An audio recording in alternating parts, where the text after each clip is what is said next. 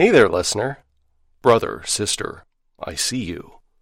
This is Space Mummies from Planet X, and I'm the squong known as Devin Larson, fresh from the podcast Minds of Pandora with a nugget of unobtainium called an episode in the native tongue, ready to get all freaky with my braid feelers and have mind sex with an alien horse beast. That's right, we're talking Avatar this episode, but you knew that if you happened to glance at the episode title, so why be coy about it? I just saw The Way of Water, and I have thoughts. First, though, how you doing? How you been? It's been approximately a month since we last touched base, I think. With any luck, I'm recording this right around, possibly on Christmas, so under even normal circumstances, this is a busy time of year, but I've got the new job thing, and I just moved, so yeah, who has time for anything? Octopath update. I haven't been playing much Octopath recently. I need to get back to it. Instead, I've been playing 2022's hot new game, Marvel's Spider-Man from 2018, in an effort to address the truly shameful backlog of games that I've been neglecting. Other than that, I caught all the way up on Titans and have been working my way through some of the other DC movies and shows that I've missed thanks to HBO Max. For instance, I hadn't seen James Gunn's The Suicide Squad. James Gunn is an entertaining and inspired filmmaker, which you would know if you've seen Guardians of the Galaxy or anything he's made. And Suicide Squad was no exception. Kaiju Starro the Conqueror, need I say more? The main cast was delightful, and I was shocked at how great of an actor John Cena is. Imagine my further surprise when I discovered that they made a spin-off show for HBO Max called Peacemaker centered around his character. It came out this past year, and I recently binged the whole thing. Loved it. Legitimately funny, absurdist, with the expected moments of pathos you get with any serious anti-hero show about a killer that murders for peace. If you've got HBO Max, go watch it. I highly recommend it. On the anime front, I got way into the new show Spy Family about a pretend family in pseudo-Cold War Europe trying to infiltrate a prep school. The dad is a spy, the mom an assassin, and the only one who was actually aware of all of this is the adorable first-grade daughter who has telepathy. It's funny and super charming. JoJo Stone Ocean Part 3 dropped, and I devoured all of those episodes in a couple of days. I've said it before, and I'll say it again. I love JoJo's Bizarre Adventure so goddamn much.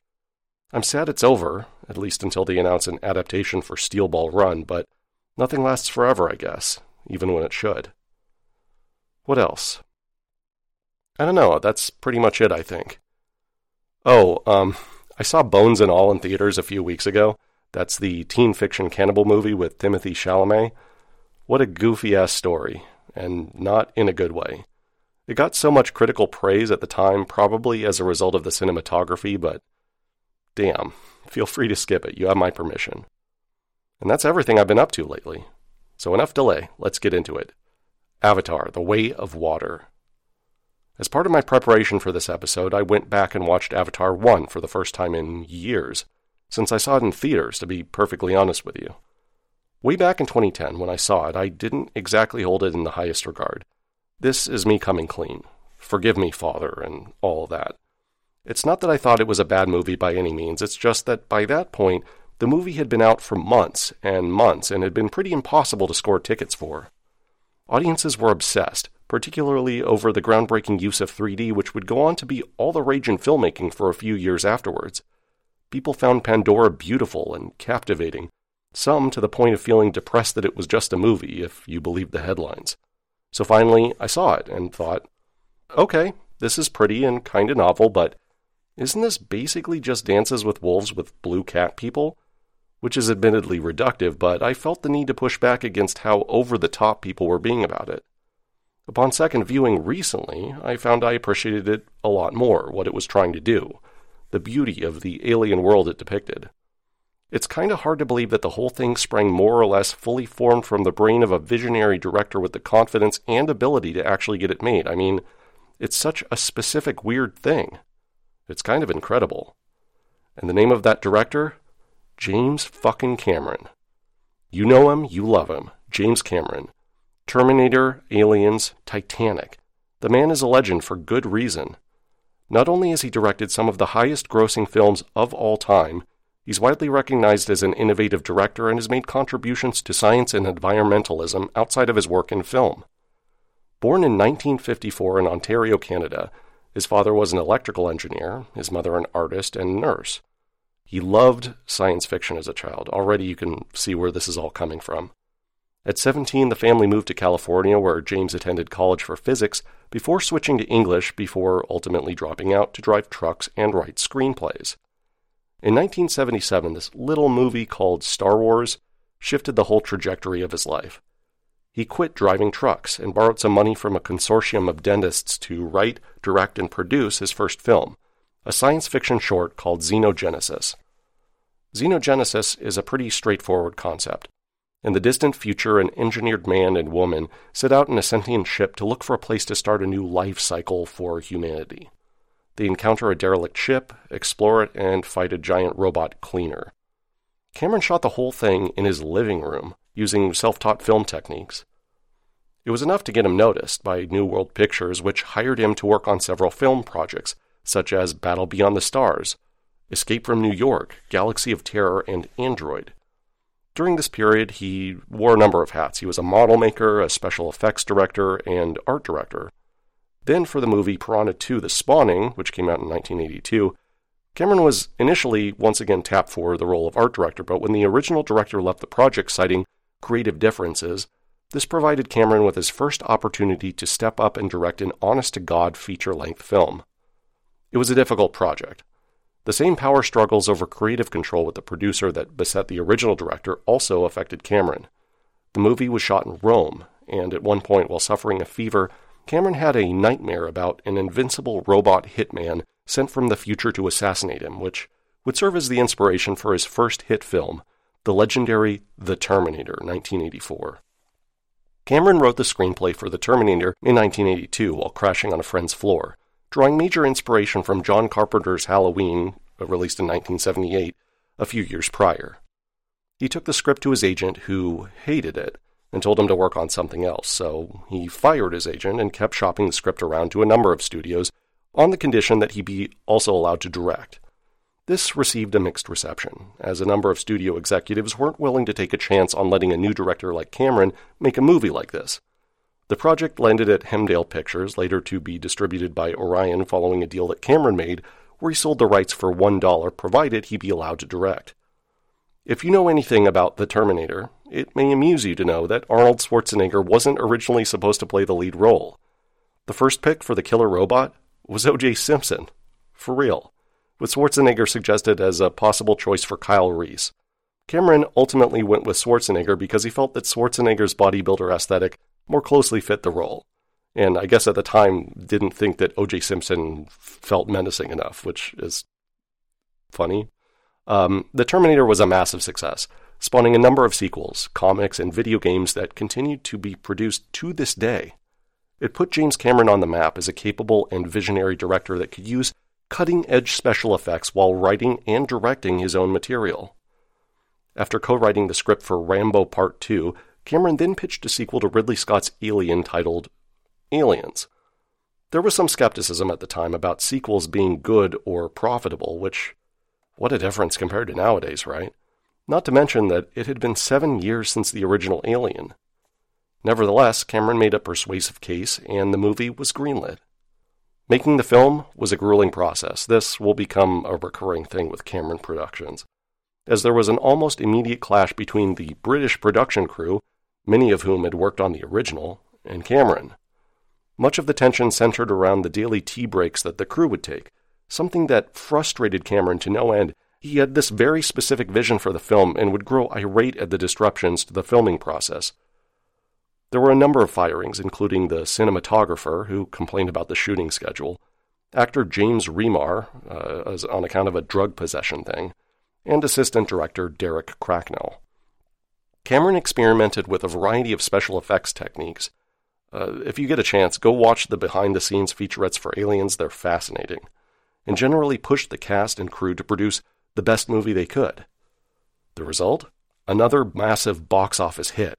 7 Academy Award nominations, and 2 wins in sound editing and special effects. A case could be made that Aliens is a better movie than Alien, although they're 2 very different types of movies. I happen to fall on the side of thinking that Alien as a horror movie is a little bit better than the action movie direction of Aliens, but to each their own. Aliens further cemented Cameron as a master of science fiction and popularized the concept of the Space Marine. Other movies would then go on to explore the concept further, including Starship Troopers, Stargate, and later a little movie called Avatar, which we'll get into in a bit, obviously. So following Aliens, Cameron turned his attention toward The Abyss, released in 1989, which was based on a story that he had written in high school. It's a movie about workers on an oil rig who discover an intelligent alien life in the ocean. The filming of The Abyss was a complete disaster, legendarily so. Most of the shooting took place in 2 huge water tanks in a decommissioned and never-active nuclear power plant in South Carolina, which constantly sprang leaks. The shoot ran way over budget and placed a tremendous strain on both the cast and crew, who were pushed to meet deadlines by a perfectionist and yelling James Cameron. There were a number of safety mishaps. Ed Harris nearly drowned at one point. One of the tanks became overchlorinated and bleached the diver's hair white. And through it all, Cameron was unyielding, insistent in pursuit of his vision to the point of being outright dictatorial. It's sort of like the dark side of his genius. He knows exactly what he wants and demands it. Screw the cost. The movie ended up missing its release window by a month, had a middling box office take, and reception by audience and critics was muted. It received several Academy Award nominations and won one in special effects, but the result was generally considered a misfire, and Cameron's reputation took a small hit. It didn't slow down Cameron whatsoever, though, and his next film, Terminator 2 Judgment Day, saw the director back on top, redefining what was possible for a blockbuster action sci-fi sequel. It was a landmark film, way beyond what he had attempted with Aliens. Schwarzenegger and Linda Hamilton reunited to portray a story about a killer robot turned good, with Schwarzenegger's T-800 from the first film returning to the past to defend future leader John Connor from Robert Patrick's T-1000, a shape-shifting liquid metal robot that pushed the boundaries of special effects and the nascent use of CGI, stands for computer-generated imagery, on screen. We take CGI for granted these days because it's in everything. Every Marvel movie is awash in it, and Avatar, as we'll get into later, I promise, is like 90% CGI, but T2 set the benchmark for all of that. Even though his previous movie, The Abyss, was a bit of a flop, Cameron had managed to test out this water-based CGI creature in it. This served as the underpinning for the T-1000 concept, only they made it opaque, metallic, and a central component of the movie. T2 basically started the summer blockbuster arms race that held sway until, arguably, COVID. It was the highest-grossing film that year, broke box office records for a rated-R film, and won 4 Academy Awards. Then, in 1994, Cameron followed this up by writing and directing the film True Lies, once again starring Schwarzenegger as well as Jamie Lee Curtis, about a married spy trying to hide his actual profession from his wife, who believes him to be a computer salesman. I don't have a lot to say about it. It's a charming movie that was well received by fans and critics alike, with good reason. Then came the passion project that would go on to define James Cameron for well over a decade until Avatar, the Academy Award-winning Titanic, released in 1997. Cameron had always been fascinated with underwater exploration. I mean, look no further than his work on The Abyss for evidence of that. The genesis of the project was the 1985 discovery of the wreck of the Titanic by Robert Ballard. Cameron had followed the discovery with great interest, and after watching a National Geographic special on Ballard, he began jotting down notes on how he would go about structuring a movie based on it, with the narrative of the disaster bookended by present-day salvage footage and the memory of a survivor to give things an air of personal mystery. It was a huge production, the most expensive movie ever made at the time, at around $200 million. The majority of it was shot at a specially constructed studio in Mexico with a 17 million-gallon water tank and a 775-foot replica of the Titanic. It was one of the first films to integrate motion capture, CGI, and stunt work in a way that thoroughly blurred the line between what was real and what was CGI. Additionally, many of the standard lighting, rigging, and filming techniques that were used on other movies proved to be completely impractical on the set of Titanic, leading to widespread improvisations with dollying and so forth. Cameron created backstories for over 150 extras on the film based on the real-life people that were on the wreck when it went down. Up until it released, many were predicting a flop. Studio execs couldn't envision such a long movie, its ultimate runtime was 3 hours 15 minutes, with such a massive price tag being profitable, let alone recouping the production costs. And it was a love story. Absurd. Except, If you were around at the time, you know how things turned out. Massive success, #1 at the box office for 15 consecutive weeks, something that will never happen again. Highest-grossing film of all time, until Avatar broke the record over a decade later. Academy Award juggernaut with 14 nominations and 11 wins. So what do you do after that? Well, Cameron then took a break from directing feature films for a while. He developed the series Dark Angel for TV and then spent the early to mid-2000s working on documentaries. He mostly stayed with underwater exploration stuff, focusing on marine life. There were 2 separate documentaries on the Titanic, etc. One of those Titanic documentaries, by the way, Ghosts of the Abyss, released by Disney for theaters in 3D. During an interview with The Guardian, Cameron announced his intention to film everything in 3D going forward, which he was true to his word. James Cameron movies all seem to center on the relationship between man, machine, and nature in some way or another. What does it mean to be human? What forms of life are deserving of respect?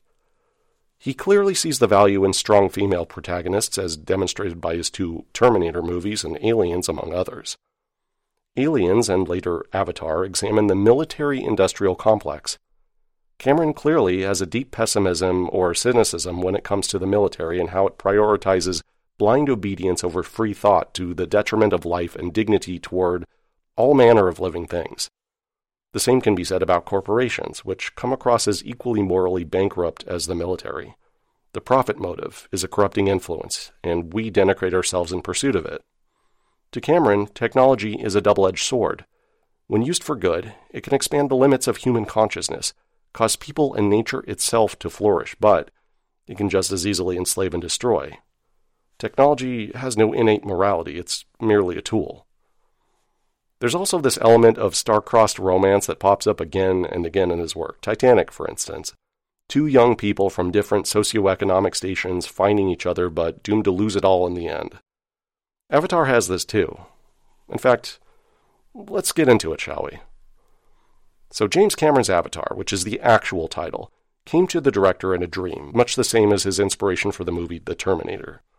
At 19, while attending Fullerton Junior College, Cameron had this dream about a giant bioluminescent forest with trees that look like fiber optic lamps and purple moss that glows when you walk on it. He drew a picture of this, which incidentally ended up saving him a ton of headaches later when people tried to claim copyright infringement, and then he just filed the idea away for later. He resurfaced the idea sometime around 1994 when Cameron revisited the concept and began writing a treatment for the film that ran around 80 pages. Originally, the idea was to begin work on Avatar immediately after the completion of Titanic. However, the technology just wasn't there to achieve Cameron's vision, so he once again set the idea aside and turned to focus on the TV and documentary projects I talked about earlier. Then, in 2005, he started developing the fictional language of the Na'vi, and the following year actively developing the fictional universe and wrote the screenplay. You're already probably familiar with what the film is about, but let me run through it anyway. Avatar concerns a forested moon in the Alpha Centauri system called Pandora that houses an untold wealth of natural resources, along with a spiritual native alien culture called the Na'vi. The Na'vi are a blue humanoid cat-like people with an intimate bond to nature. All things on planet Pandora make up this network of energy that the Na'vi worship, which they call Awa. At some point in the past, this harmony was shattered by the arrival of humans. They came in pursuit of a supermineral called unobtainium. No, really.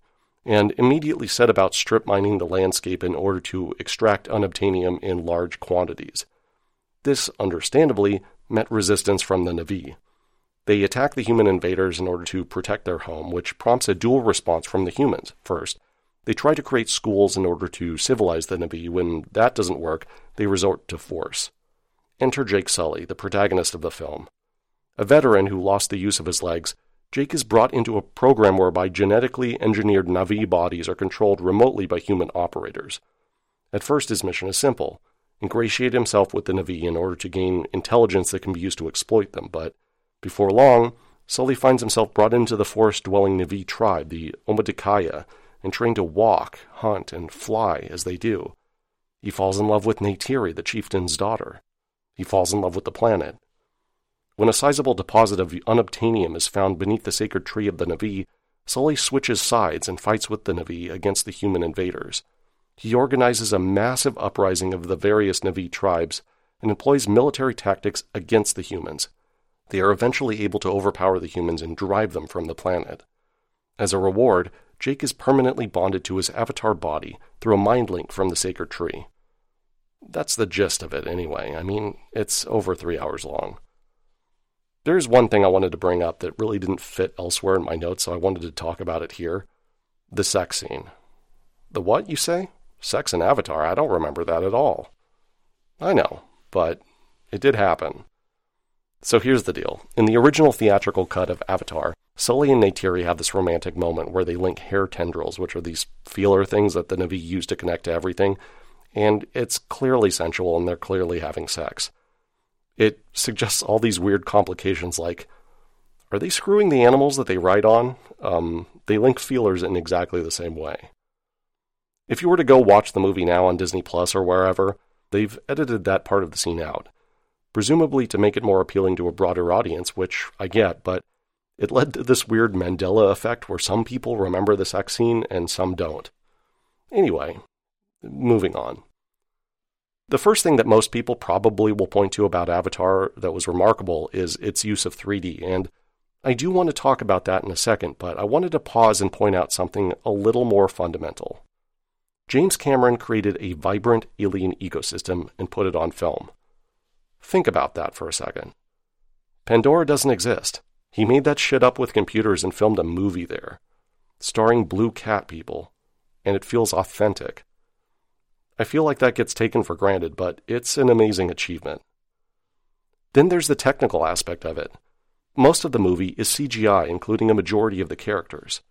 The fact that it all feels cohesive due to a combination of motion capture and post-process CGI, as well as real actors, is pretty groundbreaking.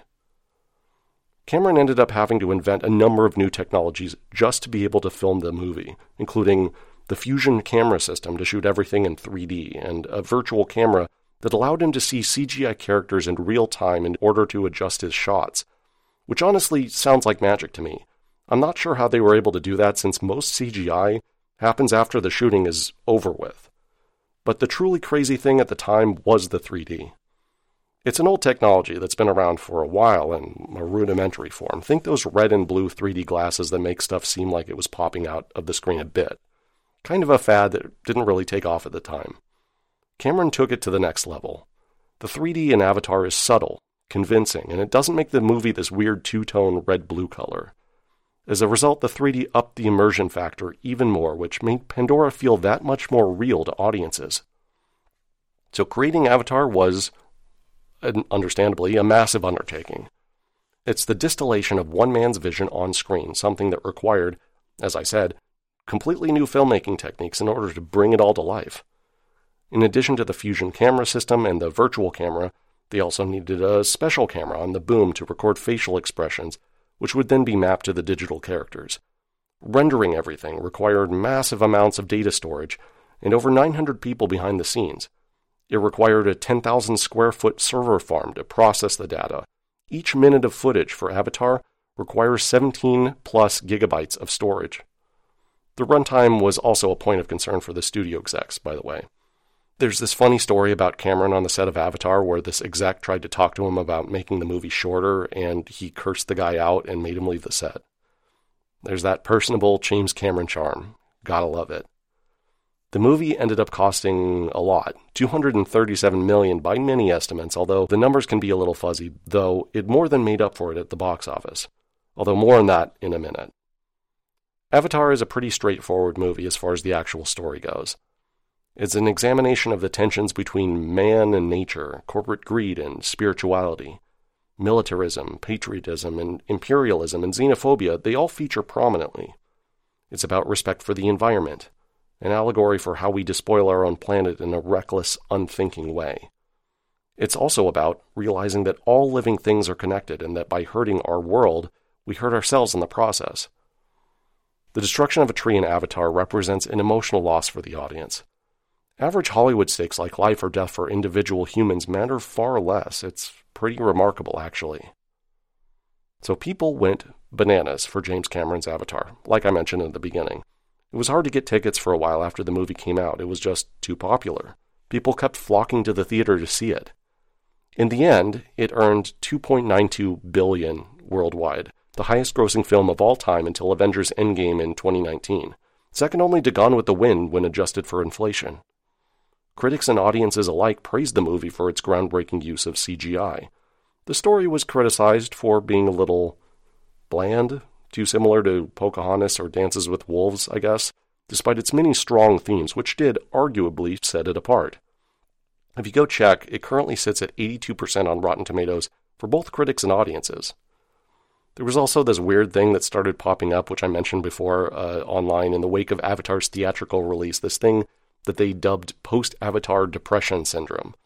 I don't know how real this actually was versus just some online rumor. However, people started reporting feeling depressed and unsatisfied with their lives after experiencing the world of Pandora and Avatar. I don't know. It sounds crazy to me. Avatar jump-started the 3D craze of the early 2010s. Suddenly, theaters had to upgrade or retrofit their theaters for 3D. Every major movie release needed a 3D version. It affected home theater setups as new TVs would include 3D as a feature. It was everywhere for a few years because everyone wanted to capitalize on that Avatar magic. I guess making almost $3 billion is kind of an irresistible prize. All of the novel CGI techniques that Cameron created for the film would then make their way into other movies like Star Wars or the MCU. It also affected the release window for future movies. Up until that point, the summer blockbuster was king, and the winter months were considered a dead zone for new releases. Avatar, released in December of 2009, changed that perception. Summer blockbusters continued to be a thing, but ever since, studios have embraced the winter months as a viable window for big movie releases because, turns out, people like watching movies in December too. Shocking, I know. So Avatar comes out, is this massive hit, and then Cameron waits 13 years to release a sequel. Why? Well, it's much the same answer as to why did the first movie take so long to make. Technology needed to catch up. In the interim, Cameron built a submersible, and in 2012 explored the bottom of the Mariana Trench, the lowest place on Earth, and something that nobody had done since 1960. When he returned to development on The Way of Water, it took 5 years alone for the production team to design the new underwater environment in the new tribe of Na'vi, the Metkayina. Cameron had to invent new cameras, yet again, to accurately capture facial expressions when filming underwater. All of the actors involved had to contend with the innate difficulty of filming underwater, which echoes the abyss, but presumably safety standards are higher these days than they were then, one would hope. This meant holding their breaths underwater for long periods of time, since scuba gear and bubbles would interfere with the shots. After the long gap between Avatar and The Way of Water, Cameron had no intention of letting that kind of time pass between future Avatar sequels because, make no mistake, he has this far-reaching vision for Avatar as a franchise. As a result, Cameron prepared not only for Avatar 2, but also Avatars 3 through 5 in a way that puts the Lord of the Rings shooting schedule to shame. So while working on The Way of Water, they have already shot footage simultaneously for Avatars 3 and 4, which will release in 2024 and 2026, respectively. Expect Avatar 5 in 2028. So I hope you like Blue Cat, people, because we'll be seeing a lot of them. So here are my relatively spoiler-free thoughts on The Way of Water, which I saw a few days ago. I'm going to attempt to keep things as non-specific as possible because it's a new movie and I really do recommend you go see it. It's good. So the movie is definitely an evolution from the first film. Sully and Neytiri have children, and therefore a very personal stake in the fighting to come. They have a family to protect, something to lose. The conflict feels very similar to the first movie, like it's going through much of the same motions all over again. The change of location to focusing on the ocean-dwelling Metkayina is a bold choice that pays off. The environment feels richer, more full of life. I could feel a much stronger connection between the Na'vi and the sea creatures around them than I ever could with the forest animals in the first movie. So a significant part in The Way of Water is its allegory for whale hunting, how humans treat the lives of animals as disposable and the tragedy that represents. There's also this weird plot thread about the paternity of one of the children that's dangled throughout the movie and then just never gets resolved. It's weird. Presumably the answer will come in one of the upcoming sequels, but it's bewildering here. Mostly, the movie centers around the kids, how they make their way through the world and try to live up to their parents' expectations. It's a highly impressive movie technically. The set piece near the end with the sinking craft is magnificent. The ultimate resolution of the conflict, though, doesn't come by the end, which can feel a little bit cheap from a narrative standpoint. I guess you gotta leave something for Avatar 3. I also felt that the movie was a bit too long. I know, come yell at me, James, but I don't know what it is these days with 2.5 to 3 hour movies. Nobody feels like they need to edit or be concise anymore. Everything drifts towards indulgence. But the main takeaway is, I did like it. The film is an achievement, beautiful, nearly as good as the first, which is not a criticism. Avatar 1 was just that good. I rate it 4 out of 5 flippers, so go see it if you have the time. So far, the reaction to the movie has been largely positive. Early impressions by critics universally praise the technical achievement and special effects of the movie, some contending that the character development is stronger or more sophisticated than the original. Currently, it's rocking a 93% Rotten Tomatoes score for audiences, so it sounds like the general reaction has been an enthusiastic affirmative from the layman. Will it earn $2 billion at the box office when all is said and done, which is the figure that Cameron himself has said that it needs to earn to break even? That remains to be seen. Over the course of researching for this episode, and looking back over James Cameron's filmography and achievements, I'm left with one inescapable conclusion. The man is a visionary genius. Few can match his contributions to filmmaking. He's responsible for so many technical innovations, pioneering the use of CGI and motion capture, 3D, always pushing the boundaries of what's possible in film. The man created hit after hit, defined the very concept of the high-budget blockbuster, and has pursued his craft fearlessly in the face of any and all obstacles. Consider this. Who but James Cameron could get not one, but 2 expensive CGI movies made about blue space cats? 3-hour-long movies with anti-corporate, pro-environmentalist messaging. Who would even try? And that's the episode. Or as they say in the V. Yeah, I have no idea. What, you actually thought I was going to quote something there? Thanks for listening. It's the 10th episode. I can't believe it. I've actually done 10 of these things. Which does bring me to a bit of an announcement. The show is going on hiatus for a bit. I know. It's such a good show. Why would you do this to me, Devin? What am I supposed to listen to now? What can I say? Life gets complicated, you know? I moved, I'm working full-time. I'm trying to have this voiceover career thing. And then there's this podcast, which I love doing, but boy, it's a surprising amount of work. All the time I spend researching, editing, etc. If it was just talking about stuff and nothing else, I'd do it every week, but alas, it's taking up a bit too much of my time, so I've got to prioritize. I'm calling this the end of Season 1 of Space Mummies from Planet X. It's not the end of the show because it's fun and I want to keep doing it, but for right now, the show is going on a break. I don't have an exact ETA for when you can expect more episodes. I wish I could tell you that, but I honestly don't know the timeline. I need to be able to juggle my day job with my voiceover work and have time left over for podcast research. I might tweak the format so I don't need as much time to prepare, or I may plan out a number of episodes and record them all in one go. I have no idea. All I can say is, keep an eye out on the podcast feed. I'll let you know when I know. In the meantime, I'll continue to update the YouTube channel about once a month with new tutorial videos. I'm also planning some additional content for the channel, so look forward to that in the future. And at some point, Space Mummies will return for Season 2. So until next time, whenever that is, be good to yourselves.